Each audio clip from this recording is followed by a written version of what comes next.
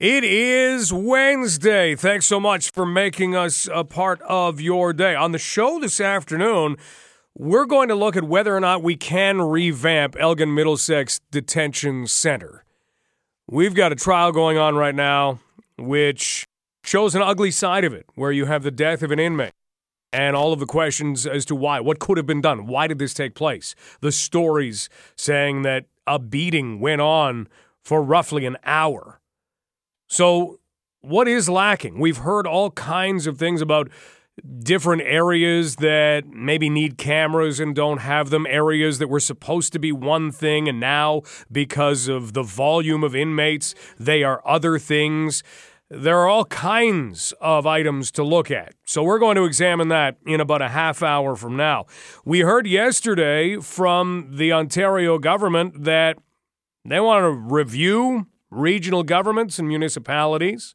In other words, maybe they want to do what they did in Toronto. Maybe we see more amalgamation, not just a cut of council members, but maybe we try and make things bigger again.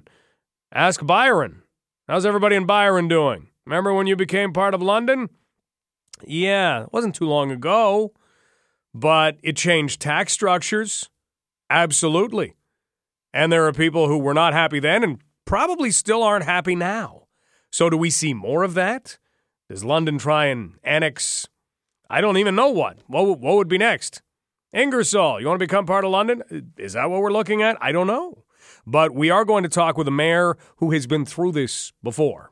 And we'll look at the challenges that exist and how the word cooperation factors in. Remember when we learned cooperation? Used to be a big word on Sesame Street. All of us got nice little 5-minute snips of cooperation. This is how it works. And then you have to remember how to do it when you get older. And then you have to remember it when you get into government and see if you can make it work. So we'll talk with Sarnia Mayor Mike Bradley in about an hour from now. There is a top 10 list that you absolutely do not want to be on. And it's not David Letterman's top 10 worst names in North America. He would have made worst names in America. It's nothing like that, but it's a top 10 list you don't want to be on at all. And guess what? London is not on it. Hey! So what's the list? The list is the top 10 cities in Canada who are having problems with bed bugs. And London's not on it. Yay! That's good. You know what's bad for us? We leave London sometimes. Almost a guarantee you're not going to spend many nights in a hotel in London because you already have a bed here. So where do you not want to go? We'll discuss that a little later on the show. Hamilton's number 7. I don't hear any cheering. Hamilton, are you not excited about this? You shouldn't be excited about this. Bedbugs are bad. And it was right around this time yesterday that we were talking about the Van Allen radiation belt, courtesy of Robbie. And I've talked to a number of astronomers since then. Okay, 4. I've talked to 4 astronomers since then.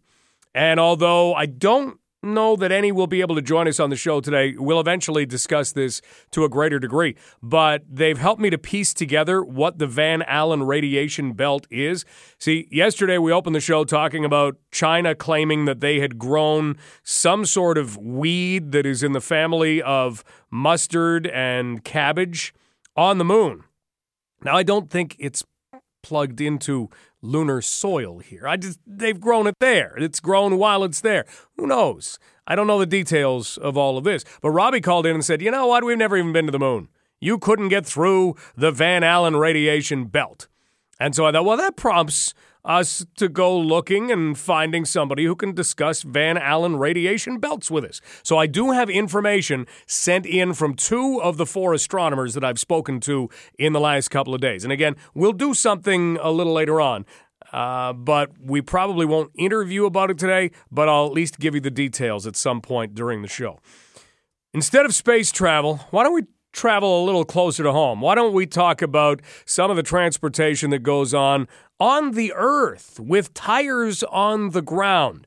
This is something that, of course, has come up because of the tragedy that took place in Ottawa that cost 3 people their lives when an OC Transpo bus pulled toward a bus shelter. It was a double-decker bus. The bus shelter was not high enough, and the top of the bus was sheared off. 3 dead, many injured, and a lot of questions that will be answered after a long investigation. But one of the things that we talked about on Monday was the fact that you don't have a lot of checks and balances when it comes to public transportation, at least not on a national level. Take a look at buses right now. If you take a bus and you go to Toronto, where hopefully there aren't a lot of bed bugs, if you go to Hamilton to roll the dice on bed bugs, you know what? You're not going to be forced to wear a seatbelt. And there are other things we've got to look at as well. Neil Arison is very passionate about road safety. He's the author of No Accident. He has worked at Simon Fraser University in British Columbia, and we're pretty lucky to have him on London Live right now. Neil, great to talk with you. How are things? Oh, I'm good, thank you. How are you? Not too bad. What basically caused you to become as passionate as you are about road safety? Well, when I started to, in the field of road safety, started to look around at what was happening in other countries, quite frankly, and I found out that, other best-performing countries like Europe, for example, have about half the amount of trauma to people that countries like Canada have. And I thought, what a tragedy that's such a gap. That's like 1,000 lives a year lost needlessly, and many countries are moving towards Vision Zero, eliminating death and serious injury from road travel. And in looking at how we differ from countries who are doing it better, are there any kind of blatant things to point to that maybe we're missing the boat on? Yes, there are. I mean, I'd say 2 things. One is the priority that we give road safety. It's just not commensurate with the size of the problem and the scale of available solutions. And it's kind of mind-boggling when you think about the number of people that lose their lives and are injured, and we wouldn't accept it if it was from air travel or marine travel, but we accept it when it comes to road travel. And then the second thing is where countries have made road safety a priority, they adopt the safe system thinking, the safe system approach, which is the leading thinking in the world. And quite simply, what it means is that, like in North America, we often look at human wrongdoing. But the safe system approach really means strong measures for drivers, but strong measures for the way we design vehicles and the standards, the way we design roads and its standards, and the way we set and manage speeds. And we do this through, strong actions in all of those areas, not just driver behavior, for example. We're talking with Neil Arison on London Live, author of No Accident, Eliminating Injury and Death on Canadian Roads. And right away, Neil has taken a look at Canada versus other parts of the world and some of the things that aren't going right. So where do we kind of lay the responsibility on all of this if we're not doing what we need to be doing to ensure greater road safety and we're winding up with double the deaths? What do we need to do? Well, I mean, I think citizens calling on governments to make road safety a priority would be one thing. And I think that, for example, with the the tragic crash in Ottawa, perhaps it can be a prod for action. Many people have been calling for an investigation by the Transportation Safety Board, for example, and they're far more equipped, I think, to actually do the kind of investigation that we're talking about in terms of like looking at all the multiple factors. When you look at their investigation they did of the 2013 double-decker crash, they had 50 findings, a 246-page report with 50 findings, and those findings were kind of across the safe system approach that I was talking about. So we could use that to try and improve the system so that crash injuries and deaths happen to fewer people as a result. Neil, one of the things that you point to in the book is that we're not going to eliminate injury and death from land-based transportation. That's not a thing right now. But in looking at a safe system approach, what would be some of the things that could be done? Because in London, we're looking at different ways to use our transportation in the future and what to do. So what would we need to do to engineer things and make them safer? Mm-hmm. Well, just on that first point, I'm not sure... I think when we look at the possibility of Vision Zero, eliminating death and serious, it's not possible to eliminate crashes, and it's not even possible, I don't think, to eliminate all injuries. But eliminating serious injuries and deaths, I think, could be realistic over the long term. Again, it really, when we think about it, it's a human-made system. And it has human-made solutions. We humans design the system. We can design it any way we want. And when you think about our accomplishments over the last 100 years, we sent a man to the moon almost 50 years ago. 50 years ago this fall or summer. So, why couldn't we design a system? We certainly could. But we do need to take serious look at, things like speeds, and things like crashworthiness of vehicles. So we're making good headway in terms of cars, but there's an enormous gap in terms of buses. We don't really have hardly any standards for the crashworthiness of buses. So, for example, whatever drivers will probably make errors for a long time to come, including bus drivers. But when those errors happen, what will happen in terms of the potential for injury? So looking at crashworthiness standards for buses, I think would be huge. We know that the TSB called for that as a result of their 2013 investigation, and we're still waiting for some crash standards to be developed. Isn't that wild? I mean, you're a guy who, as we mentioned off the start, is passionate about road safety. You talk about recommendations that were made in 2013. These were not made in 1983. We're 6 years later, and still nothing has been done. Yeah, absolutely. When you look at the history of road safety, a Canadian, Hugh DeHaven, crashed. He was training over Texas and crashed his plane, or there was a plane crash, and he was the lone survivor of the two planes crashed, and the other three died. And he got to thinking about crashworthiness, and he published papers in the 1940s and in the early 1950s, and they laid down the principles of crashworthiness that we still apply today. So in other words, we've known about crashworthiness for a long time, about 70 years. It's very simple. We apply it to cars. Cars are safer because of the standards. They're also safer because of the crash testing that goes on, through the National Highway Safety Traffic Administration and the Insurance Institute for Highway Safety in the U.S. So we all want to buy 5-star cars. And those crash rating programs have done a lot of good in terms of making our cars safer. If we don't really do that to buses, if we were to crash test buses, they would probably be 0 stars. They would be that low? Absolutely. And we were talking with Graham Larkin from Vision Zero on Monday, and he had highlighted buses as well. Is it an easy fix for buses? Is it a complicated fix, and that's why nobody's doing it? Well, how do you see it? Well, they do have better standards in Europe around crashworthiness, and in many other countries, actually. Overall, there's fewer fatalities, so there's different considerations, but we do have deaths, we do have injuries, and if we're looking at making the system safe, we would, in the air industry, they don't concern themselves with, cost-benefit analysis and the kinds of things that we do around road safety. They just make air travel safe, and they do whatever is required. So if we insisted on the same kind of standard for buses, there's clearly more we could do. We know that. We know that from history of studying road safety. We know it from the TSB recommendations, and we know it from looking around the world at what other countries are doing.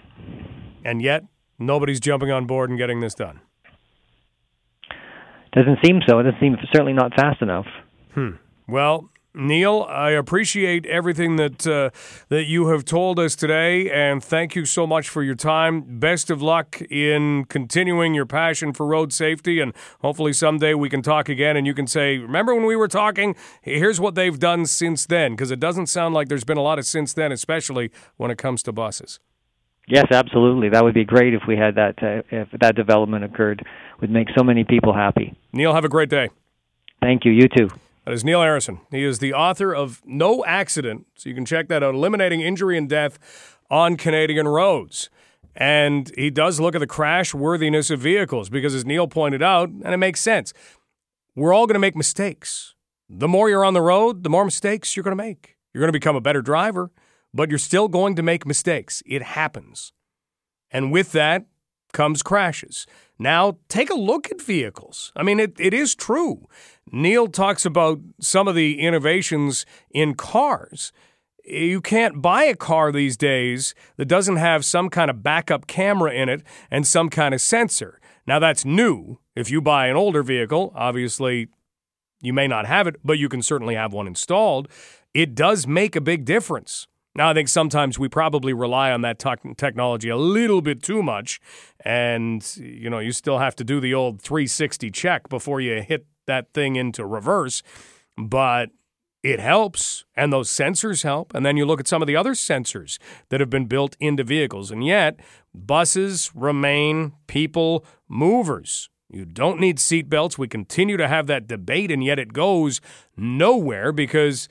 What? Because we're concerned over whether school kids are going to need to be buckled in, and then immediately there are concerns over liability. And honestly, I think that liability in terms of seatbelts on buses, that's what gets in the way.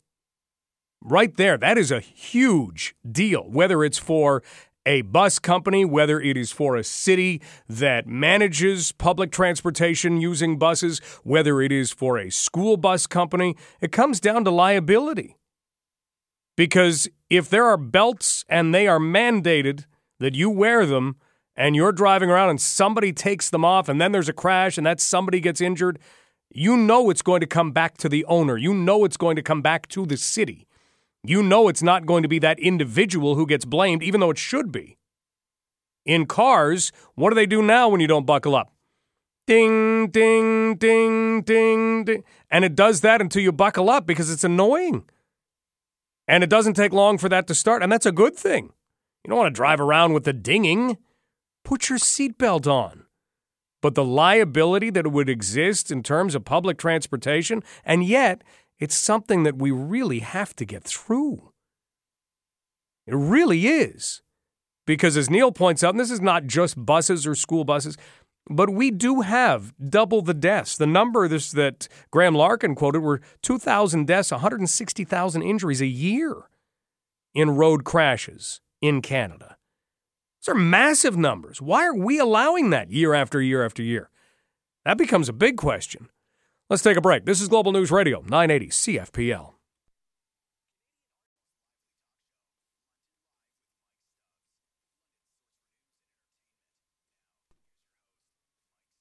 Oh, I'm excited now. Just got an email from Max King from U of T. Mike, I've had a cancellation. If you still want to talk about the Van Allen radiation belt, I would be happy to do so.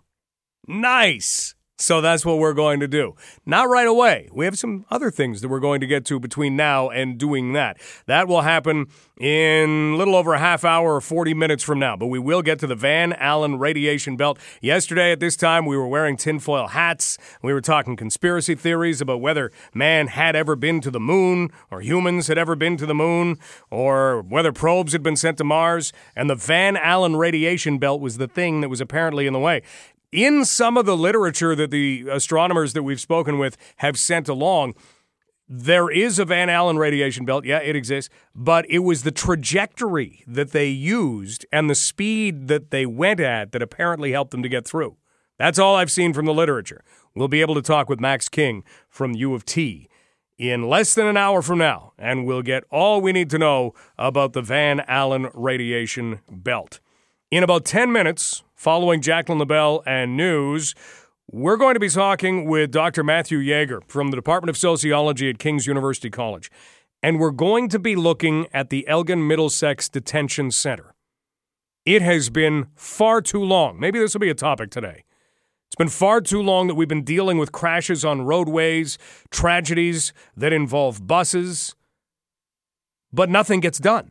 Nothing changes. Recommendations are made. Nothing really is carried out. Nobody can explain why. Well, doesn't that also apply to the Elgin Middlesex Detention Center? Yeah, conditions are bad. Yeah, we have tragedies. Yeah, people die. And nothing changes. How could we fix it? How could we improve it? Is there even an answer? That's what we'll be talking about with Dr. Yeager in 10 minutes. This is Global News Radio, 980 CFPL.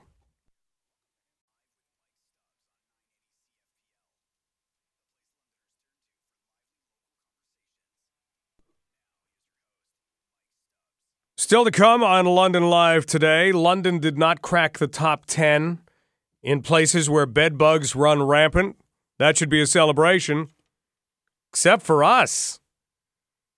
Anybody who spends a lot of time in London, who also has a home either in London or pretty nearby, not likely to stay in hotels with bed bugs.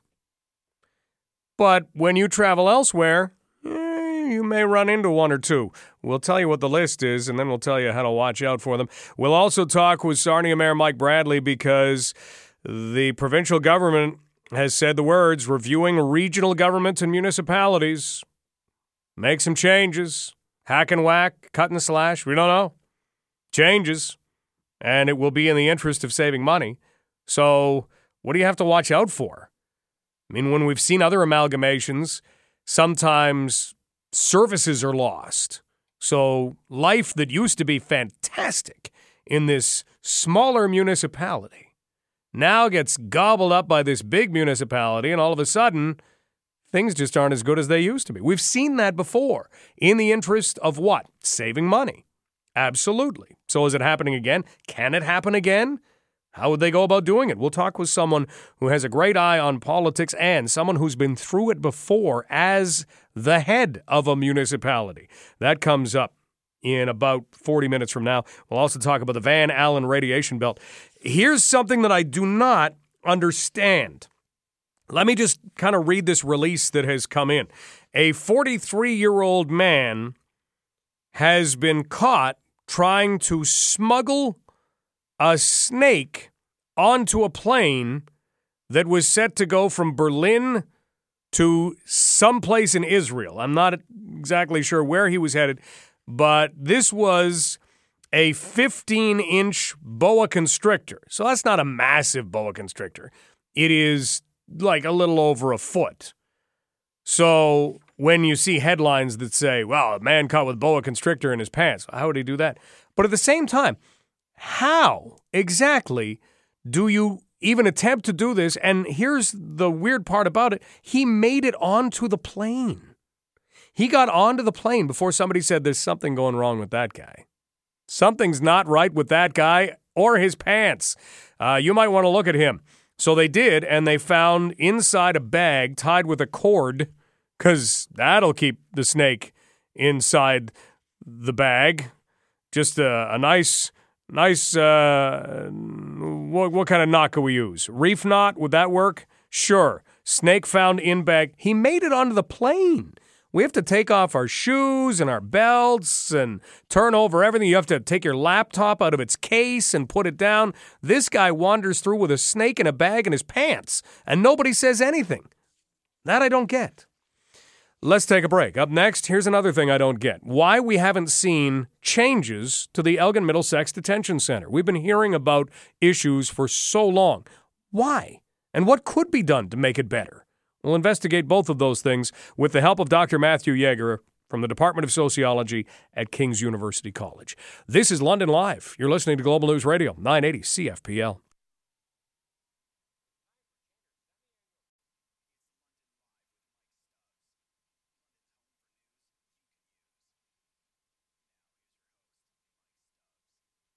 In 2013, Adam Kargus was at Elgin Middlesex Detention Center, and he was murdered. And wrapping up late Monday, we had proceedings to select a jury for a trial of two former Elgin Middlesex Detention Center staffers. So this has been in the news a lot lately. But Elgin Middlesex Detention Center has been in the news a lot, period. And we know that there are issues. We hear about overcrowding. We hear about other problems. And yet we never really hear the, hey, guess what? Hey, some good news. We don't hear that when it comes to Elgin Middlesex Detention Center. What exactly can we do? How should we feel about this? Joining us right now is Dr. Matthew Yeager, who is in the Department of Sociology at King's University College. Dr. Yeager, thanks so much for taking some time out for us. Well, I'm delighted. Dr. Yeager, when we talk about Elgin Middlesex Detention Center, every time we hear about it, it's usually because something negative is taking place. Where would you begin in looking at Elgin Middlesex Detention Center to try to change that? Well, I'm going to focus on something that we don't talk about enough, which is the local court system and the importance of tariffs. Now, Mike, a tariff in the criminal side in the court system is an understood remedy or sanction or sentence. That tariff is based on history, it's based on custom, it's based on case law, it's based on the machinations of the Crown Prosecutor's Office, as well as a couple judges. And the problem that you have, particularly in London, is you have very few individuals or agencies or lawyers challenging the tariff system, because it is the tariff system that determines how many people are going to be at the Elgin, detention facility, and how many people are going to be sentenced to imprisonment in the federal system. And until we begin to look at that tariff system and challenge it, we're going to have extreme overcrowding at Elgin with a lot of people on remand who haven't even been convicted yet of anything. So what do? Well, there is a well-known solution that has been underfunded and needs to be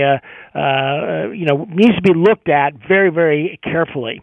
The Supreme Court of Canada, Mike, issued an opinion in Gladue, Gladue. It was an Aboriginal case involving a young woman, and there was an issue of over-incarceration of First Nations peoples, and there still is, in Canada, across the country, but particularly in the prairies. And the Gladue decision stands for the proposition that people who are First Nations are entitled to be looked at with respect to alternatives to the tariff system. And here's the interesting thing, that they may be entitled to a Gladue report. Now, you're going to ask, what the heck is a Gladue report? I was going to ask that. Yeah, well, it's a good question.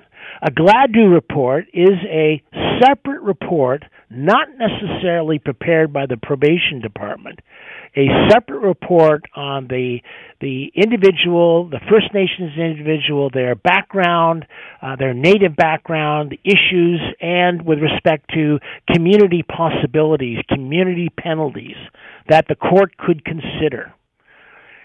My argument to your listeners, Mike, is that the Gladue report has to be extended, that it should be presented in all cases in the criminal courts where there is the issue of prison time being used, whether it's for bail or whether it's for sentence.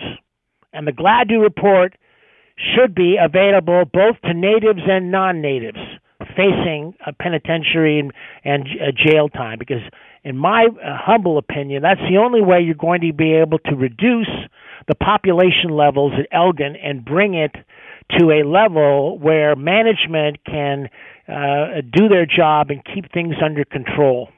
Right now, they're not able to do that. And quite frankly, I imagine your listeners, who are all taxpayers, ought to be alarmed because these cases going through, these damage awards are becoming quite high with respect to the cost of incarceration, where we're not only paying for staff and operating expenses, we're having to pay for lawsuits with respect to our illustrious local bucket or lockup. We're talking with Dr. Matthew Yeager from the Department of Sociology at King's University College, and I want to maybe rewind back to the tariff issue and address that for a minute. Why does that system even exist in the first place? What does it help with? It is it has to do with the fact, Mike, that most of the cases in the criminal courts are pled out. Almost 90% of the cases are pled out with guilty pleas. And the tariff system is designed to maintain that system where if you do me a favor, I'll do you a favor on the next case. Don't challenge the underlying tariff system again. Don't say that we're over-incarcerating people. Don't put forward a community penalties plan. I mean, I've had experience in the local courts here in London where a plan that I put forward with respect to community penalties was not even submitted to the court because the council and the Crown objected to it. Okay. And so when you do that, when you have a system being run by a tariff system over a long time, we're talking many, many years, it's what is contributing to the bail problem. It's what's contributing to over-incarceration. It's what's contributing to a lack of using community penalties and resources and designing other sentences. And so what you end up doing is putting all your marbles, that is your money, into a local lockup and or beating your chest and saying that the local lockup at Elgin Middlesex needs more money. Let's just give them more money. Or we'll build another one. All of that is a huge, in my humble opinion, a huge failure. But I realize that there are probably some of your listeners who think I'm a little off my rocker. Not at all, because we're at a loss right now. Anything else that's been discussed has either not come to fruition or has not really worked. And obviously the overcrowding, how much of an issue would that provide in your mind in terms of just if we could eliminate overcrowding, would this thing work better? Way, way better. If you could reduce the reliance on the detention facility, both with bail and short sentences and other regular sentences, you're going to do a great service to the citizens of London and the outskirts of London, because what you're going to do is you're going to be just as effective with those convicts out in the community as you would had you sentenced them to jail time. And what you allow to open up is the possibility of improving your community penalties in terms of your interventions that you're going to use for people.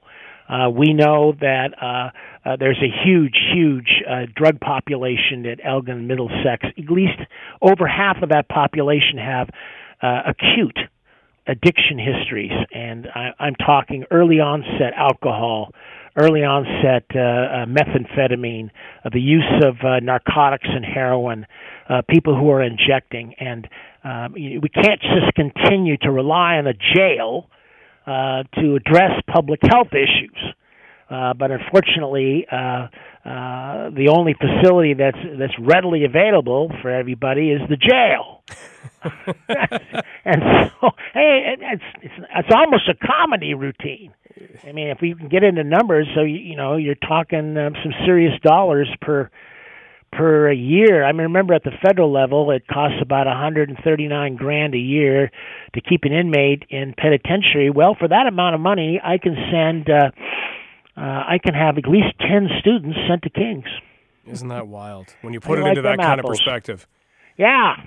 Okay. Well, I mean, in the end, then you believe this needs to begin at the court system, and right now, I don't know that there's a movement to do that. No, what do you think? I think it begins with Gladue. It begins by focusing in on Gladue, focusing in on those Gladue reports, and inaugurating a policy that anybody in lockup and anybody facing major jail time is entitled to a GLAD-DO report, and that report has to consider community penalties. That is the beginning of breaking up the tariff system or challenging it. Dr. Yeager, thank you so much for your thoughts, because this is something that I don't think any of us have heard before, and I love hearing things like that. Well, they pay us to be professors and to profess. Sometimes I succeed and sometimes I don't. Well, you certainly succeeded today. All the best this afternoon. Thanks so much. You're welcome. Bye-bye. Bye-bye. That is Dr. Matthew Yeager. That's somebody I think is going to hopefully make a return appearance to London Live. I love it when somebody can come up with a new idea instead of just saying, well, we've got to cut down on the overcrowding. Okay. Yeah. That's like saying, well, the bottom of my vehicle is rusting. I'm going to have to buy a new one very soon. Yeah, that's kind of an obvious thing. My sock has a hole in it. I should probably throw that in the garbage or darn it. Anybody know how to darn socks anymore? Remember, there used to be the thing that looked kind of like a foot that you had to shove into it in order to sew it properly, or else you'd kind of get it all crunched at the front. Yeah, that's the obvious. So how do you fix it? Well, at least Dr. Yeager is suggesting, look, we're going to look at more community avenues. Absolutely. And you've got to look at some of the issues that exist in there. It is its own society in many ways, and that's a danger. So what do you do with this? How do you fix it? Well, maybe somebody steps up and says, yeah, we've got to take that recommendation and see how it would play out. 519-643-2222. We've got a couple of quick minutes if you want to weigh in and let us know how you feel about this. 519-643-2222. You can email Mike at 980cfpl.ca. If you're out of town, 1-866-354-8255. Bob, your thoughts? Yeah, Mike, how you doing? Pretty good. Yeah, that was actually one of the most sensical things I've heard when Dr. Yeager was speaking. You really got to address the problem. And what it did, it was kind of triggered a memory in my mind. I don't know, about a couple of years ago, I was watching this documentary, and I believe it was out of the Netherlands, and how they revised their whole prison system and how they approached, criminals that were doing time. What they would do is they set this island up off the mainland, and they actually set it up as houses. And so all these inmates would live in houses, and they had to work together to achieve a goal every day, cook supper and everything, right? And then every day they would ship them on a boat onto the mainland, and at first they'd be supervised, and they'd go to these jobs. So after so many years, and a lot of these guys, everything under the sun, the crimes they committed, right? And after a certain amount of time, they would be totally rehabilitated. And the success rate, I believe, was like over 95%.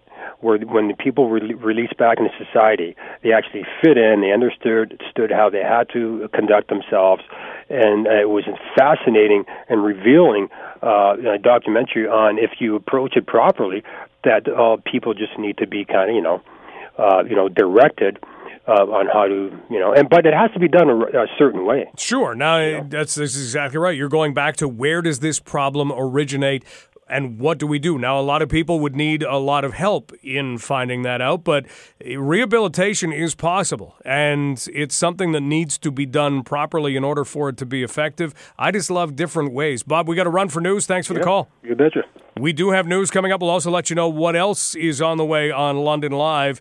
Everything from Van Allen radiation belt to amalgamation to how to avoid bed bugs. This is London Live on Global News Radio, 980 CFPL.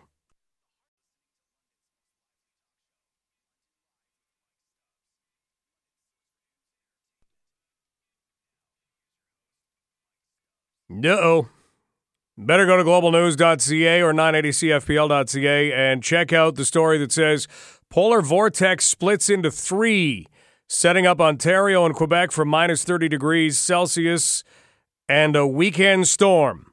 Last time apparently this happened was 2015 when a polar vortex set in around the Great Lakes, and we had one of the coldest Februaries on record in this area. I think that was the year that a guy tried to run the really chilly road race in February in just shorts. He came back and he was as red as a stop sign. Never, never. No, no. We'll take a break. Up next, we will talk with Sarnia Mayor Mike Bradley about reviewing regional governments and municipalities, and we'll also grab your tinfoil hat, talk about whether or not we can make it through the Van Allen radiation belt. This is London Live on Global News Radio, 980 CFPL. If you missed the show yesterday, not a problem. We're here each and every day between 1 and 3 on Global News Radio, 980 CFPL. And if you can't hear it at that point, we do provide a podcast, which you can find on Apple Podcasts, Google Podcasts, wherever you get your favorite shows. You can subscribe and you can listen to it later on in the day. Hopefully what we're talking about is still pertinent. Most of it should be. It's not like we're giving partial scores of games. Everything should be fairly pertinent. I want to thank Dr. Matthew Yeager for all of his help in presenting a new idea for the Elgin Middlesex Detention Center.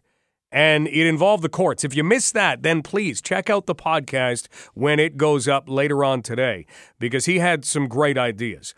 Yesterday, if you missed the show, again, never a problem, you would have missed a call from Robbie.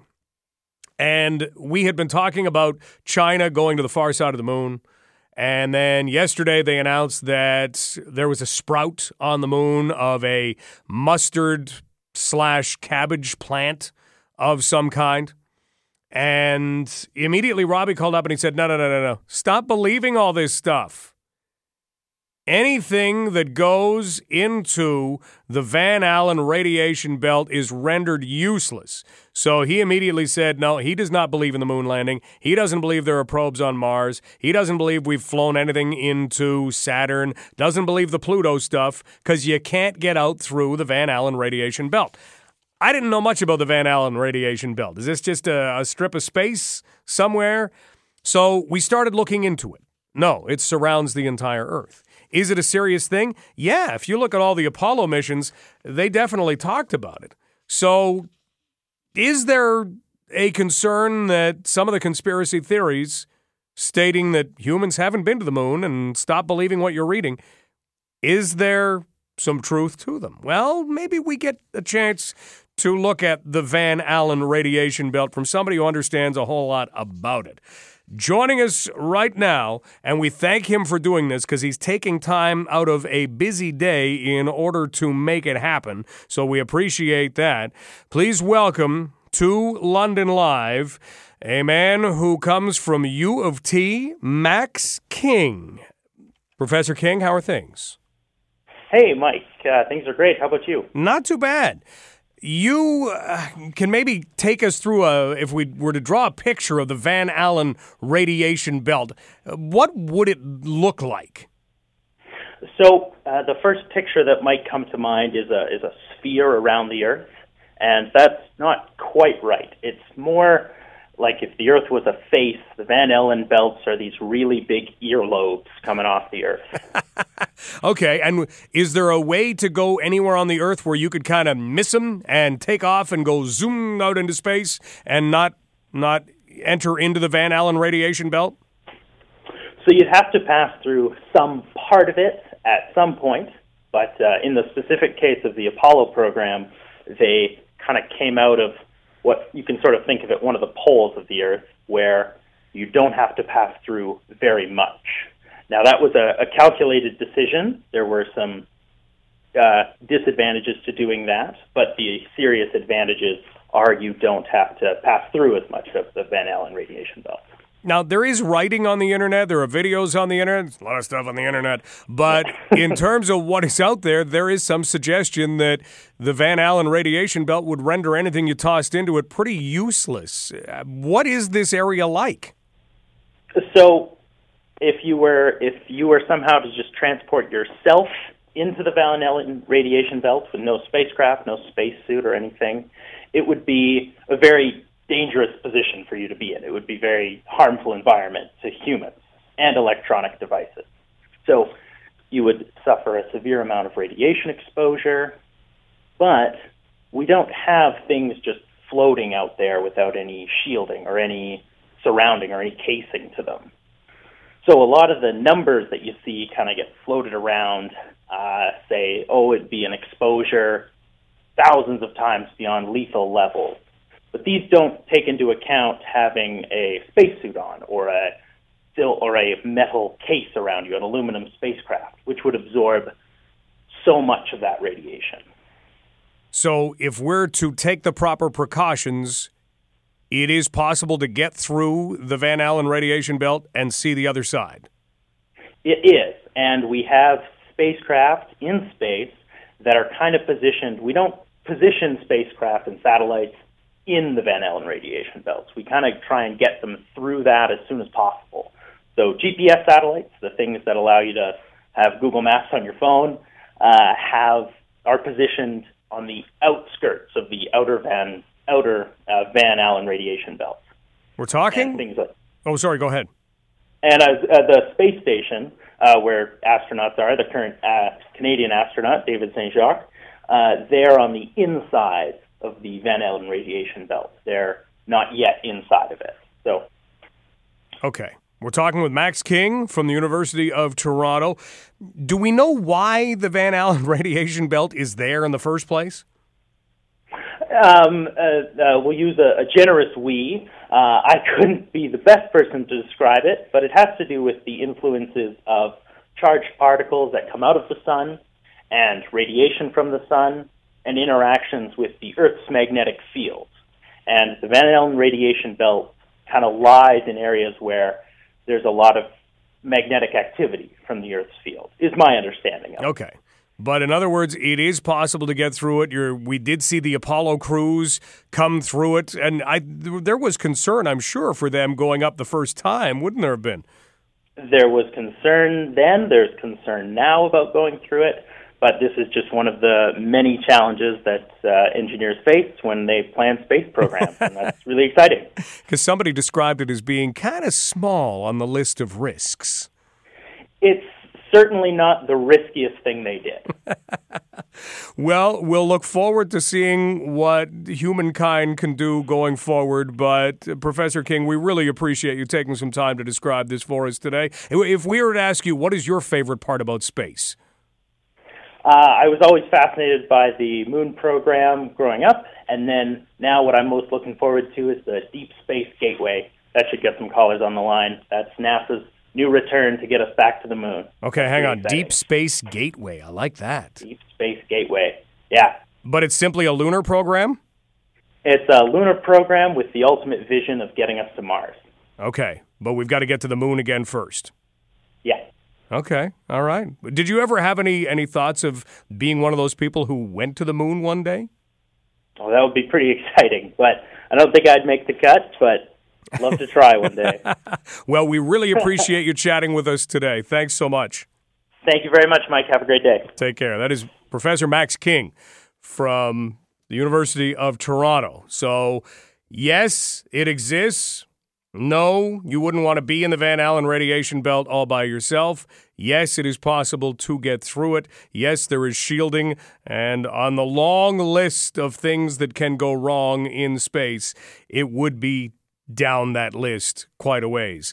Deep Space Gateway. I think Andrew Graham is producing the show today, and he says we have a lunar eclipse coming up on Sunday. Lunar eclipse on Sunday. You're not supposed to look at those. Remember, you're definitely not supposed to look at a solar eclipse either.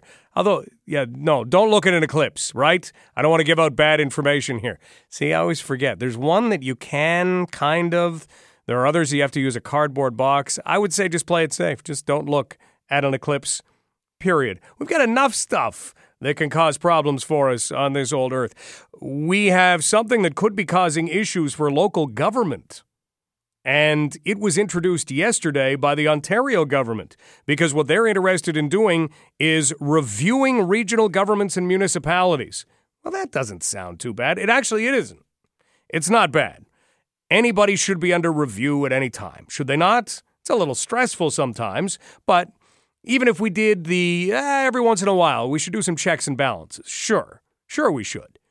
So in this case, what could that mean? Well, we know that Ontario is not rife with cash. We know that the Doug Ford government has wanted to come in and make some changes and make things run as well as they possibly can. I don't begrudge them for that. I'm actually encouraged by that. So when they review regional governments and municipalities, they're looking for ways to streamline. And we've seen that happen in the past. We've seen amalgamations that haven't gone over all that well. See Byron, although Byron is still part of London. It hasn't fallen off the side of the city. We haven't seen pitchfork-laden protests over the years.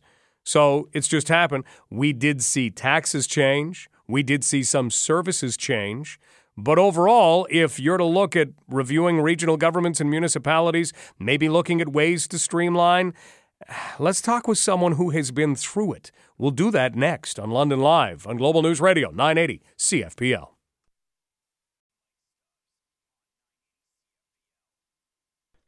We never like things to stay completely the same. You always want to take a look every once in a while, see how everything's operating. Well, looks like that's what's going to take place in government. And more importantly, in regional governments and municipalities. So we already have certain centers that have joined with other centers if we go into the past far enough. What exactly does this mean? Well, we're not quite sure yet, but there will be a review by the provincial government, and it could lead to any number of things. Could we see more amalgamations? I don't think it's off the table.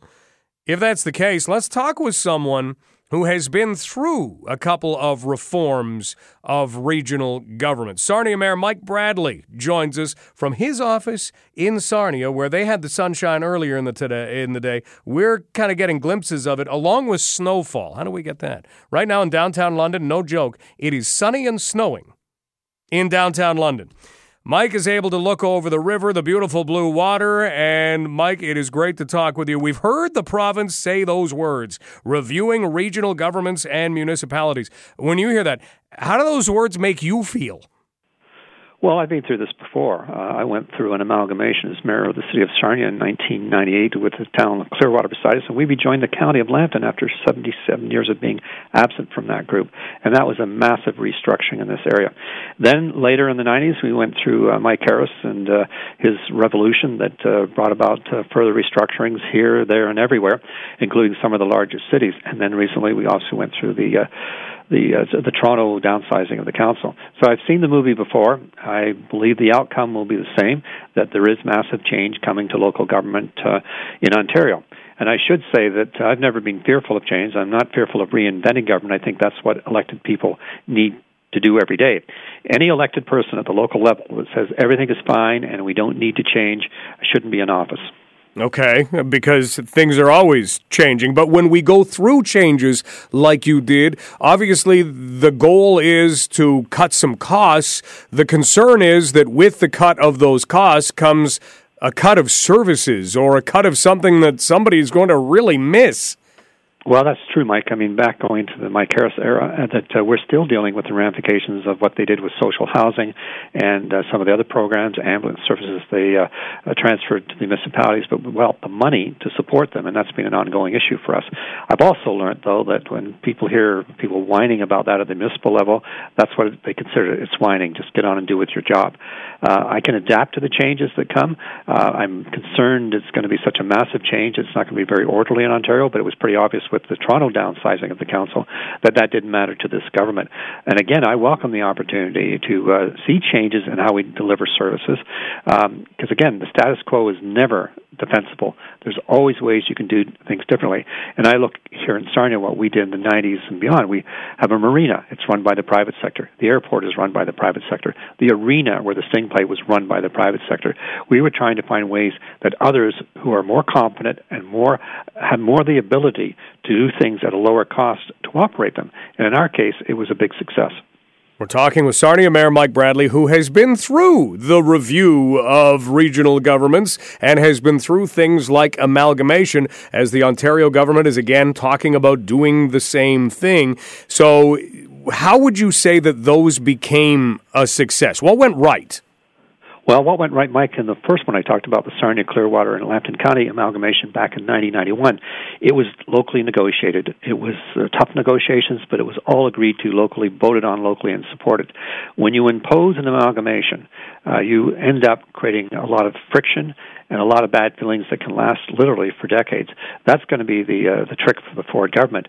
How much do they want to poke the stick, particularly in rural Ontario? And the one that we'll be watching, I just met with some county councillors this morning and talking about this, was we were meeting about other issues, but this came up naturally because it's going to be the number one topic for them for the next year or so, is Oxford County, where Woodstock is.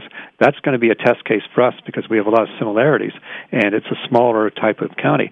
So we'll be watching, and the thing is that I think it's really important is not to have fear that there's going to be changes. How can we make these changes work better for our taxpayers and our citizens? What sorts of things do you feel that different leaders in these municipalities will have to protect? Do they have to step up about policing? Do they have to step up about transit? I think, Mike, they'll be protecting their own councils. I mean, I've got some good examples in Lambton County. We have Oil Springs, 600 people, and has a council. They also have representation on the county council. The mayor there has one vote. I have three, and I represent 74,000 people. There is a need for reform. And I think that's what's going to be. There's going to be that very parochial. And I saw some of the comments that went in the media yesterday after this was announced, this review was announced. It was very parochial, simply saying everything's fine, everything's good, we don't need this. So I think that people have to have an open mind, work with it. Hope the government will understand that the best way to do this is to do it in a cooperative manner. And we're going to try to take that approach here. What are you trying to accomplish? Is it savings? Is it better services? Is it less politicians? When I look around Lambton County where Sarnia is, there's probably 80, 100, 120 politicians for a county of 125,000. Is that needed? I would question that. We learn cooperation really early on in life. How difficult is it to execute at the government level? Well, it's going to be very difficult for this government because there's going to be pockets of opposition. The other thing I note as an observer is that they're taking on so many issues. It's going to be very difficult to keep focused on what the prime ones are. I mean, you can't have 20 priorities. You've got to focus on the 2 or 3 big ones. It looks like they're moving on the healthcare sector to make changes there. That's walking into a huge minefield, plus the other issues that they're dealing with at the current time. So, I mean, that's their problem to deal with. And I would hope, and I do know the Minister of Municipal Affairs. We know each other for a long time. I think he's a thoughtful person. I think he understands the needs of municipalities. And I hope that that's part of this. You can't have that. I mean, it happens all the time with provincial governments. Doesn't matter which one. We're their partners when it suits their purpose. But when it doesn't and they want to impose something, we're no longer their partners.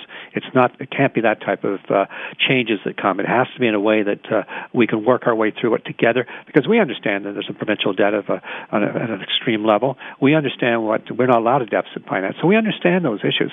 So just work with us and not work against us. Mayor Bradley, have you been informed of any timetables, or have you seen anything come across your desk yet with reference to this, or is it just what you've heard in the news? No, but I understand that the Ministry of Municipal Affairs in London's office has called all the CEOs from the region together tomorrow for a briefing. And I believe it's probably on this topic. We're not in the first group, so we'll wait to see what happens to the first group and then prepare ourselves accordingly. Mayor Bradley, thank you so much for taking us through the experience you've had with this. Thank you so much, Mike. Sarnia Mayor Mike Bradley. So meetings already set to get underway just to assess what this could be all about. It could amount to very little, but what do we hear? We hear that there's a lot of excess, that if you change that, you may save some dollars, and that's likely what we're going to see the provincial government go after. We are going to be going after a story about, get ready for it, bed bugs. There is a list of top 10 places in Canada that are rife with bed bugs, something you want to avoid. If you get these into your house, you basically have to call a professional. You can't just say, oh, there's one, squish, problem solved. It doesn't work like that. These things are nasty. And because of all of the pesticides that were used on them decades ago, they kind of became pesticide resistant. You know the bugs that get afraid of Raid? Yeah, they're not in that picture. That's not them. The bed bug doesn't matter. It'll take Raid. It'll spit it right back at you. It won't actually do that. But it's not scared of a whole heck of a lot. So we'll talk about what exactly creates so many bed bug issues, and certainly how to spot them before we close out the show today. And yes, we will run down the top 10 cities, not in North America, in Canada. London is not on the list. Hamilton is. Hamilton came in at number 7. So that and more still to come on London Live. Next up, we have news with Jacqueline LaBelle. We will hear the latest about what is happening in a story that's just getting scarier. We hear about different kinds of fentanyl. Now we've got blue and purple fentanyl. This latest stuff, you don't want to be in contact with any of this, but people who use drugs, they don't always have the label that says, hey, by the way, this contains a few grains of fentanyl. It's not how the drug market works. So this becomes very, very dangerous. We'll get details on that in just about 1 minute from now. This is Global News Radio, 980 CFPL.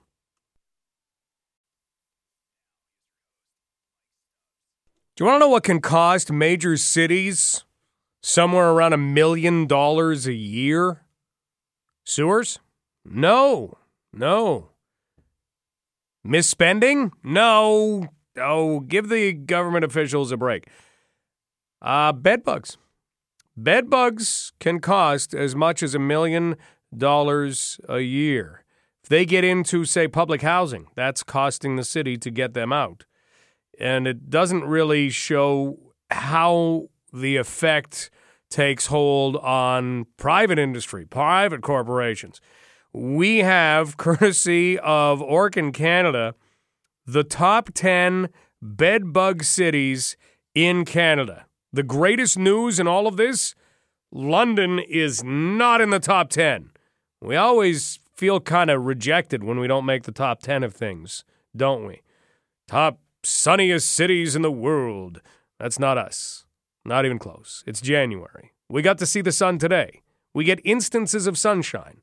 How many instances do you think we've had in January so far? 4? 6? Can't be more than that. And it's January the 16th. So we're not the sunniest city. We could be up there with friendliest city. Absolutely we could be.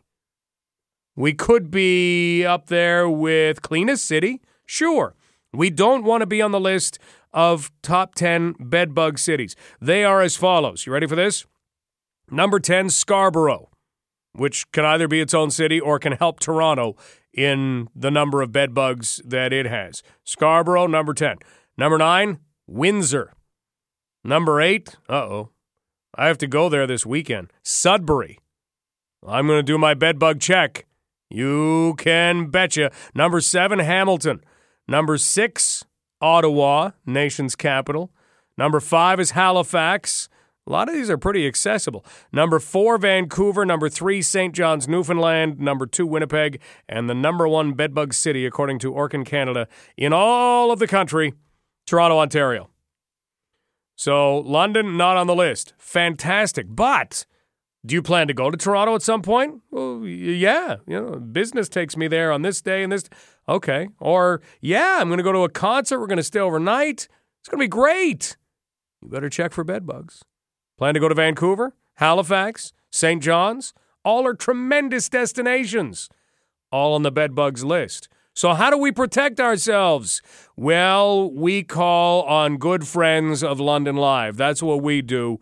And Professor Mike Maris will join us in a moment. This is Global News Radio, 980 CFPL. We didn't make the top 10, but that's a good thing in this case. London did not make the top 10 in Canada's bedbug cities, according to Orkin Canada.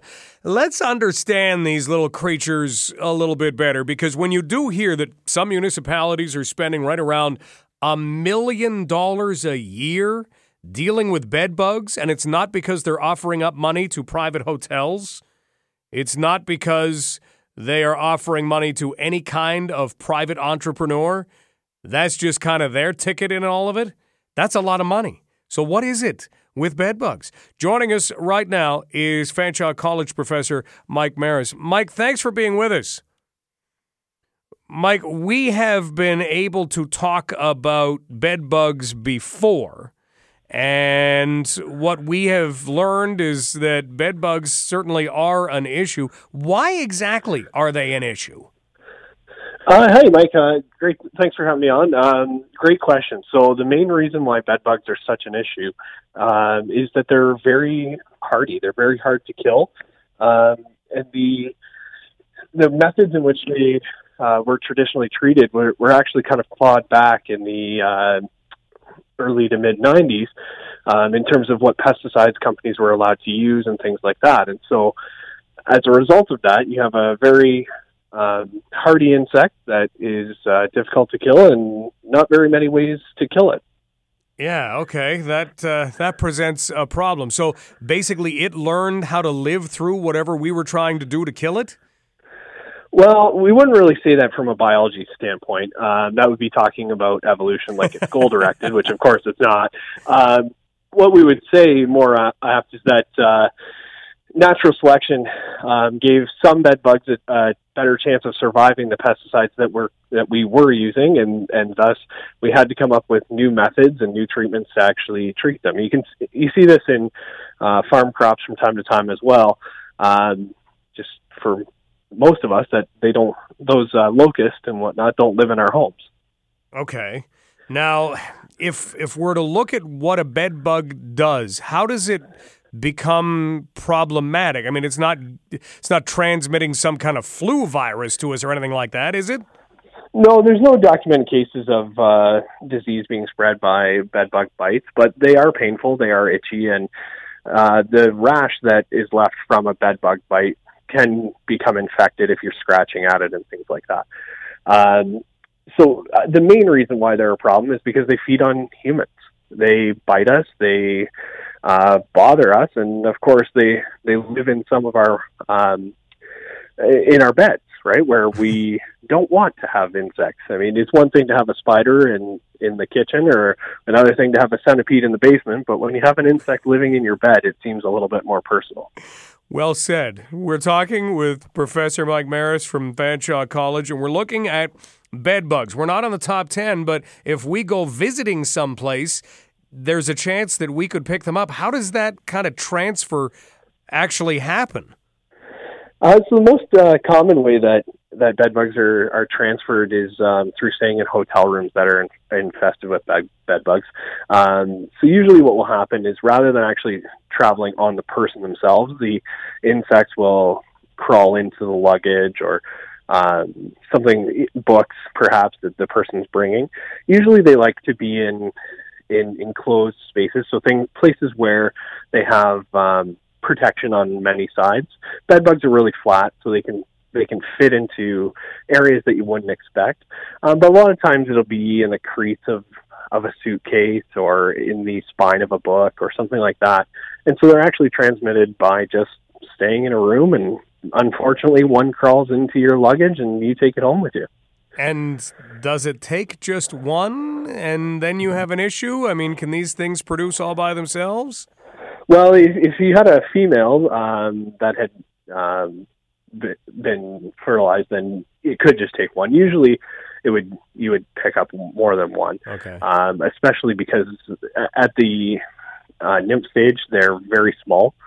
Most people wouldn't see them unless you went looking for them at that stage. So it's very easy to miss them in your luggage or along the crease of a suitcase.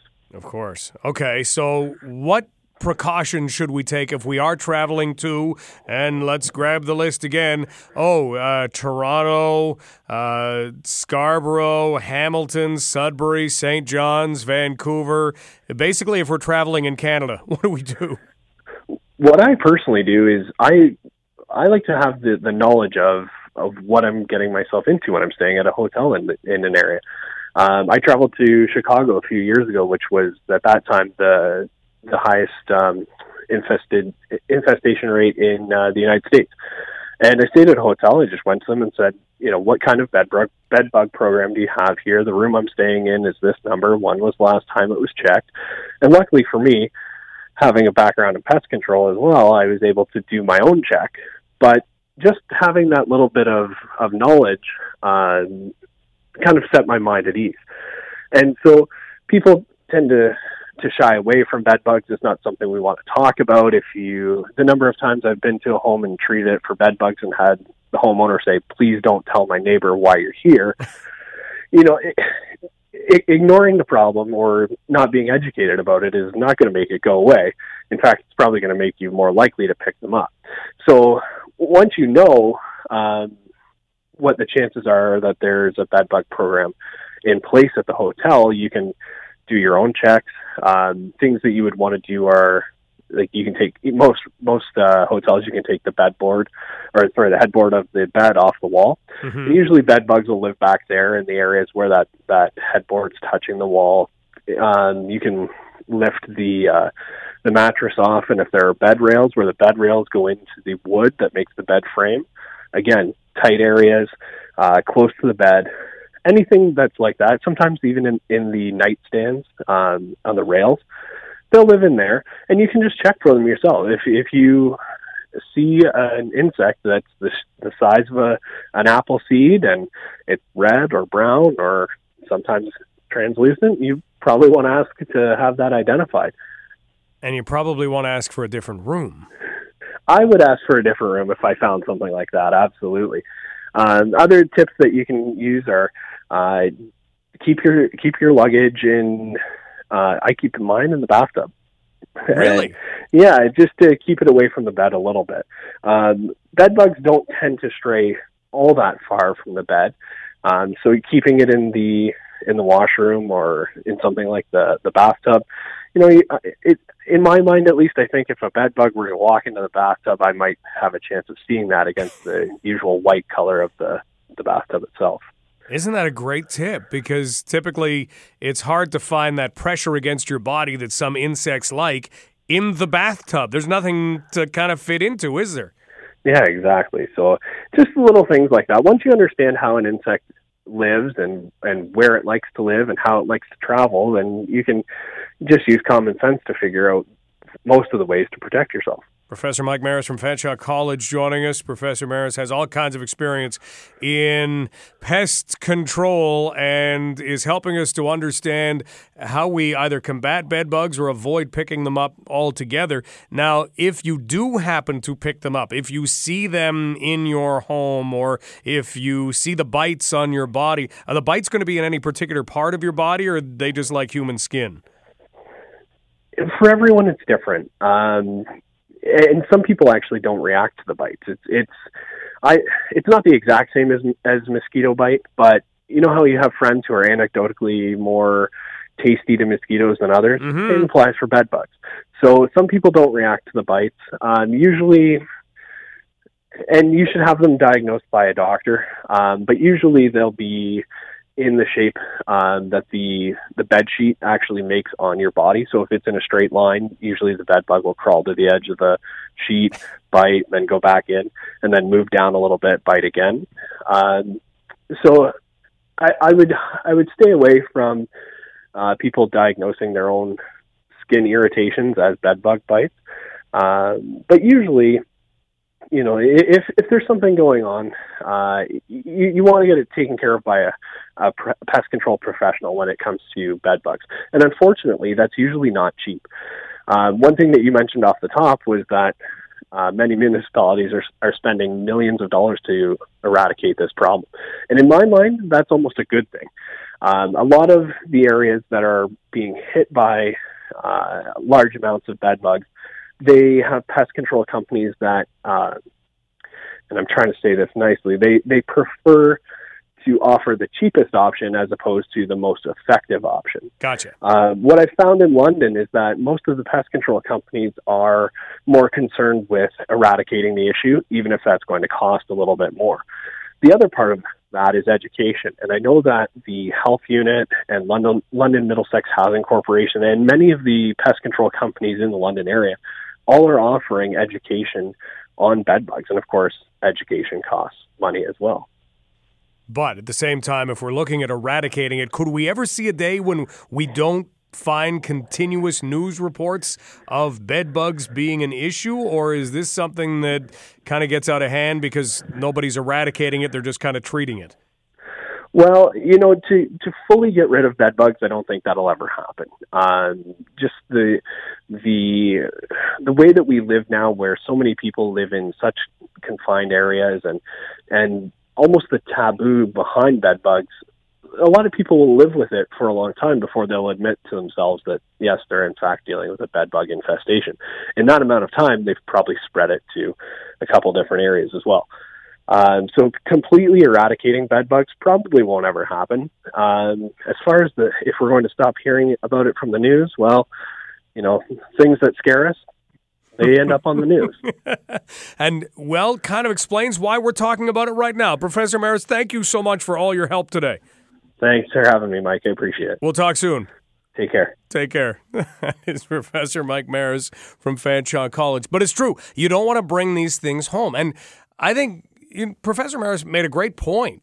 If you're looking at companies that just want to treat things hoping, well, maybe they'll come back and we'll get to do this all over again. And you're dealing with companies that want to say, no, we're going to do this right the first time. We're going to take care of you. And he points to London, because he has a lot of experience in a number of spots, as being a place that does it right. And then we're not on the top 10 list. That's good. That's good. So we're in a good place. We just don't want to bring them home. So when you walk into the hotel room, don't put the luggage on the bed, then go out for dinner. Don't turn off the lights and make it nice and insect-friendly. Look at what Professor Maris pointed out. It puts his luggage in the tub. That's not a bad idea. A lot of insects like pressure on their body from all sides. They wouldn't do all that well in, a nice wide-open king. They need to find little crevices and stuff that they can sleep in and hang out in. So that's what you want to avoid. And you want to do those bed checks. You seriously do. And as Professor Maris pointed to, you want to make sure you ask, hey, does your hotel have a bed bug program? Before we close out, Ray, you had a bed bug experience. What was that? I've had them too, Mike, and they're pretty itchy. And when Georgina and I were living together, I just got a brand new mattress and everything from the mattress people down at the East End secondhand furniture store. And now I'll know better not to go back and buy used secondhand stuff anymore. And you figure that's where they came from. Hey, yeah, Ray, thanks for that. And there's other people picking up garbage outside and bringing it in. That's how we're getting them, too. Yeah, that's a way, too. Ray, you have an excellent day. Really appreciate that. When they get in, as Professor Maris pointed to, sometimes you got to call the professionals. In fact, most times in this case, you got to call the professionals to get rid of them. So do those checks. Try not to bring them home, especially if you're heading to any of those top 10s. And, I mean, these are cities that you want to visit. These are cities that around here you're going to visit every once in a while. Toronto, you'll be there. Hamilton, yeah, you'll be there. Scarborough, possibly. Vancouver, Halifax, St. John's, they were near the top of the list. Let's take a final break, and we'll close out the show next. This is London Live on Global News Radio, 980 CFPL. Hey, if you just recently watched Bird Box and you were going to do the bird brain thing of blindfolding yourself while performing household activities, or like this moron, driving a vehicle, you're not going to be able to post it to YouTube, or if you do, it'll get taken down. YouTube is finally trying to, as they say, prevent otherwise bright people from doing dangerous things. They're now owned by Google. Isn't that nice? Google comes and buys you out. And they're cracking down on things that are done that kind of come with a, hey, watch this. So don't even bother doing them in the first place. They'll take them down. You'll never get millions of views. You won't make money off it. Thank you, YouTube. That is a job well done. News is coming up next with Jacqueline LaBelle and Matthew Trevithick. Thank you to Andrew Graham for all of his help. My name is Mike Stubbs. London Live brought to you by our friends at Winmar, your restoration specialist. This is Global News Radio, 980 CFPL.